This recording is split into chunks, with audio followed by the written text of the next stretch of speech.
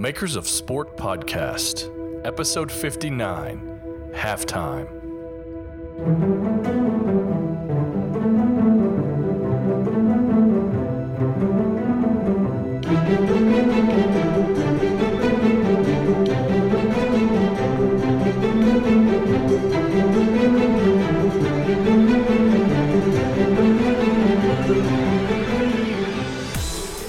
Hello and welcome to Makers of Sport Halftime, the short show on the off weeks of interviews where I discuss topics such as professionalism, entrepreneurship, and business to help you in your careers so that you can apply it to this sports industry. Every single day, each of us make decisions and we have opinions on things that are specific to our own personal taste. Whether it's listening to a certain type of music, drinking your coffee a certain way, or choosing your own personal style of clothing.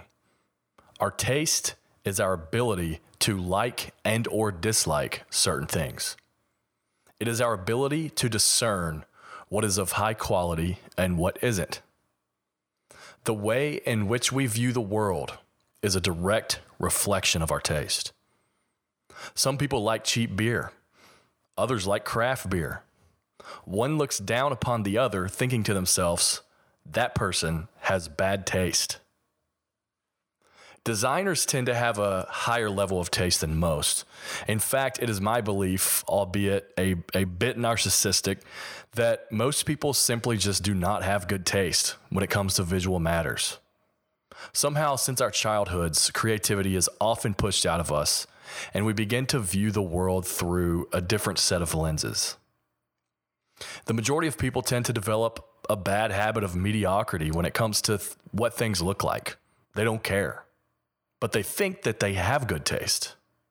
The designer in me, and most likely in you, makes us a bit of a perfectionist at many things.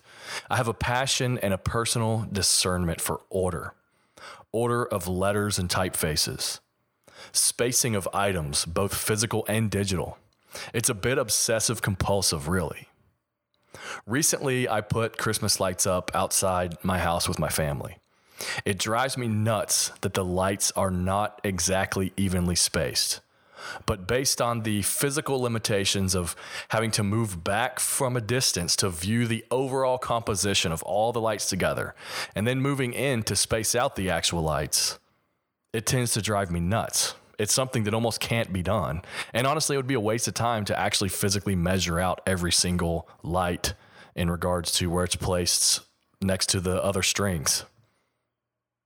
My wife, who luckily doesn't listen to this podcast, thinks it looks fine, but I don't like fine. I like perfect.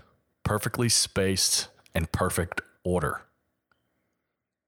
Famous graphic designer and movie title designer Saul Bass once said, quote, "I want everything we do to be beautiful. I don't give a damn whether the client understands that that's worth anything, or that the client thinks it's worth anything, or whether it is worth anything. It's worth it to me. It's the way I want to live my life. I want to make beautiful things, even if nobody cares," end quote. The late Massimo Vignelli, another famous graphic designer, once stated, quote, "The life of a designer is a life of fight. Fight against the ugliness. Just like the doctor fights against disease, for us, the visual disease is what we have around, and what we try to do is somehow cure it through design," end quote. I think this is how many designers end up approaching life in our careers. The problem is in business, when people hire creatives, taste becomes a subjective measure. There's too much of it. Their tastes almost never match our own, and the inherent debate begins. Do we create for them and their tastes, or do we use our, most of the time, better taste to create what is needed? Obviously, we should do the latter if we can. It is our job to make the world a more beautiful place and to bring order to the visual aesthetic of the world and to make things more readable and just aesthetically pleasing. But the issue at hand is more in the way of how we use our taste to create for those that hire us if we are performing services for others. Enter subjectivity versus objectivity. We as people view the world through our own subjective lens. Subjective judgments are based on or influenced by personal feelings, tastes, and opinions. Anytime a professional sports team or college athletic team rebrands, a spectrum of comments typically ensue, ranging from those that like the new visuals and those that do not, with oftentimes the ones that do not spewing vitriolic and unhelpful rhetoric based on their own personal opinions. Opinions that are oftentimes ill-informed and based on their own bad taste. What they never take into account is that there are legions of stakeholders involved in a project of this magnitude, or that there are actual goals put forth in the beginning of the creative process that were oftentimes adhered to throughout. Maybe there's a problem that needs to be solved. A proper design project should always be approached objectively, no matter the discipline, whether it's sports, whether it's healthcare, whether it's startups, it should always be approached objectively. And that is to not be influenced by personal opinions or feelings, but to be influenced by matter of fact. Art is subjective. Art speaks to people in its own way, in their own language, and their own visual aesthetic. Some people may like Picasso. Some people may like Jackson Pollock. That is a subjective thing. It depends on when you look at this piece, how do you judge it? What do you feel when you judge this piece? And sometimes it can get mixed up. Design can get mixed up with that because we are creating visual items. But design should be objective. There are always goals because it is a commercial art. We are creating design for clients or for products that we create, things that are for sale, things that are to be consumed. It is a consumer art. There are always goals that need to be achieved. Perhaps those goals are to revitalize a fan base in the wake of too many losing seasons. Perhaps they are to recreate a new feeling of excitement and sort of get away from an ugly past, such as the Los Angeles Clippers. Too many times when designers are working on projects, we tend to get into a debate about whose visual aesthetic is better, whose opinion is better, whose subjective taste has more weight. In almost every case, when that is the debate, the client is going to win this argument, and they may not be right. And that's simply because they are paying. That's where the money's coming from. And oftentimes they sort of view they're hiring us to do exactly what they say, and that really shouldn't be the case. We're being hired as professionals, and we should give our opinions and use our knowledge and expertise and talents to create what is needed based on objective measures and research. There really shouldn't be an argument at all. An objective solution should be reached based on research, data, interviews, experimentation, conceptualizing, and just understanding the demographic that one is creating for. We're not creating for that particular client. Maybe sometimes you are. Maybe it's one product. If they are the only person that's going to use that product, then certainly you're creating for them. But if they have customers, we're not creating for them. We're creating for their customers. Of course, there are things from an actual execution perspective that should be defaulted to when it comes to a designer's aesthetic versus a client's aesthetic. Things like good kerning and typography, good composition, consistent spacing, and just a cohesion of visual elements. Things that are fundamental to the design craft, things that we have learned over time in our craft. These are technicalities, and they cannot really be argued against. One cannot simply state that the kerning is off if they don't like certain letter spacing when there's basically one solution, proper kerning or improper kerning. And typically that's just based on the need for readability, size of words, or just contrast to other typefaces. But aside from those areas, even though we have better taste, we should present to clients in a way that is based on research that we conduct. Being objective means that we may have used our personal taste to execute, but not to come up with the solution. The solution should always be reached through an objective lens. In the case that solutions are reached through an objective lens, it is almost impossible to argue subjectively. Let's take, for example, color usage. Colors are typically selected based on some form of representation or part of the strategy of the brand. An example of this in sports context would be the introduction of cream into the Milwaukee Bucks' new brand identity by Doubleday and Cartwright. Milwaukee, Wisconsin is known as the Cream City because of their relationship and history to producing cheese and cream production. The tertiary color was based on the faded bricks of the city in some of those facilities. This is something that comes from historical context that cannot be argued. One cannot simply say that they want to tie in the history of the city, and when something like this is used, they cannot say that they don't like the cream color because they subjectively do not like cream, yet they want to pay homage to the city. It is objective. One can, however, disagree on execution of certain parts of the identity, perhaps in regards to composition or spacing, or just maybe the proper typeface doesn't evoke a certain feeling that the brand is trying to get across. Typefaces convey feelings. A typeface projects a personality. If you take, for example, a person walking on the street in a three-piece suit versus a person that is, say, in flip-flops and a ripped-up t-shirt, you typically have made some judgment on those two people. It's just human nature. Typography does the same thing. It evokes a feeling and allows us to judge something based on what it makes us feel like. If you think about comparing a brand identity for a sports team versus a brand identity for, say, a child's toy brand, let's just say Hot Wheels or Mattel or something like that, the two evoke separate feelings. And the objective thing to do when approaching these two design projects is to create knowing that the demographic will look at these through a certain way, through their own sort of subjective lens. And maybe it's a kid, right? Like a kid looks at things a certain way. There's even research on children's apps. You'll see a lot of, just being a dad myself, you'll see a lot of children's development or iOS apps that sort of have bigger buttons and a lot of bright colors, and you'll notice a lot of characters and cartoons have really pronounced features: big eyes, big noses, big mouths. And that's just because those are things that children notice. Those are things that stick out to them, that sort of help them look at things individually. Research on demographics is very important. And this is also why it's very tough to judge an identity based on our own subjective feelings when maybe we're not particular fans of a team.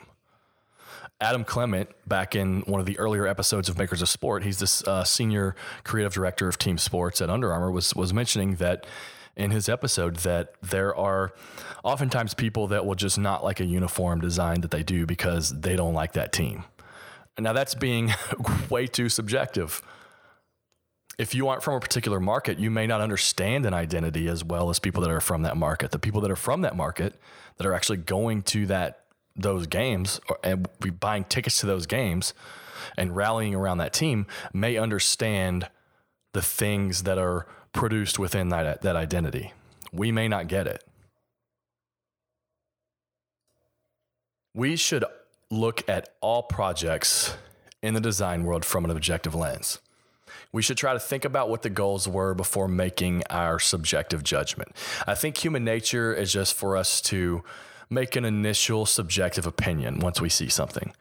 But typically, once we take some time, if we do take some time to do research and look a little bit further into the project, we can make a more objective judgment based on what we have found. Once we read the research and we see maybe the brand style guidelines or just the brand strategy to see why these particular decisions were made. It may sell the actual identity to us, and we may actually begin to understand it better. We should really not be designing for our client's personal visual aesthetic. I know it's tough, and in the sports world, things tend to get passed through change of commands. And a lot of times in these designed by committees, things just sort of get vanillaed to death because people are afraid to take a risk. No one wants to stand out and be the risk taker. So things just get sort of vanillaed to death. And there's been some articles about the Los Angeles Clippers identity and sort of the fear that went along with it. And I'll post a link to that in the show notes. It's a pretty good article, and I'm not sure the actual truth of it, but it apparently comes from a source that was close to the situation. But, we see what was produced there, and I think a lot of people made subjective judgments on it, which is totally fine. But if you were to put that identity in the group of other sports identities, it's not executed well at all. It looks very amateur. The typography isn't kerned well. There are many things that are wrong with it, and it's quite unfortunate, but we don't actually know the things that went on behind the scenes. And so, we can't really judge a designer, the people that created it, because maybe they were told to do things a certain way. Now, part of that is a designer's fault. We should always pick our battles and battle things in those scenarios and use our expertise. But sometimes I certainly understand that people have jobs to do and they don't want to speak up about things and that type of thing because maybe they just have a family to feed. But anyhow, if the time is given and proper research is conducted based on a demographic, you should really always be able to point to that research and justify design decisions that you made. That makes the debates very tough in terms of subjectivity. People can't necessarily say just because they like it when you're actually presenting them research that states something different. Keep this in mind as you continue to create for clients or customers or fans.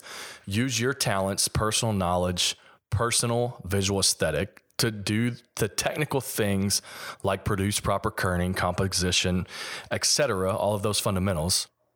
However, use the research and the data to develop the actual strategy behind the concept so that you can point to that.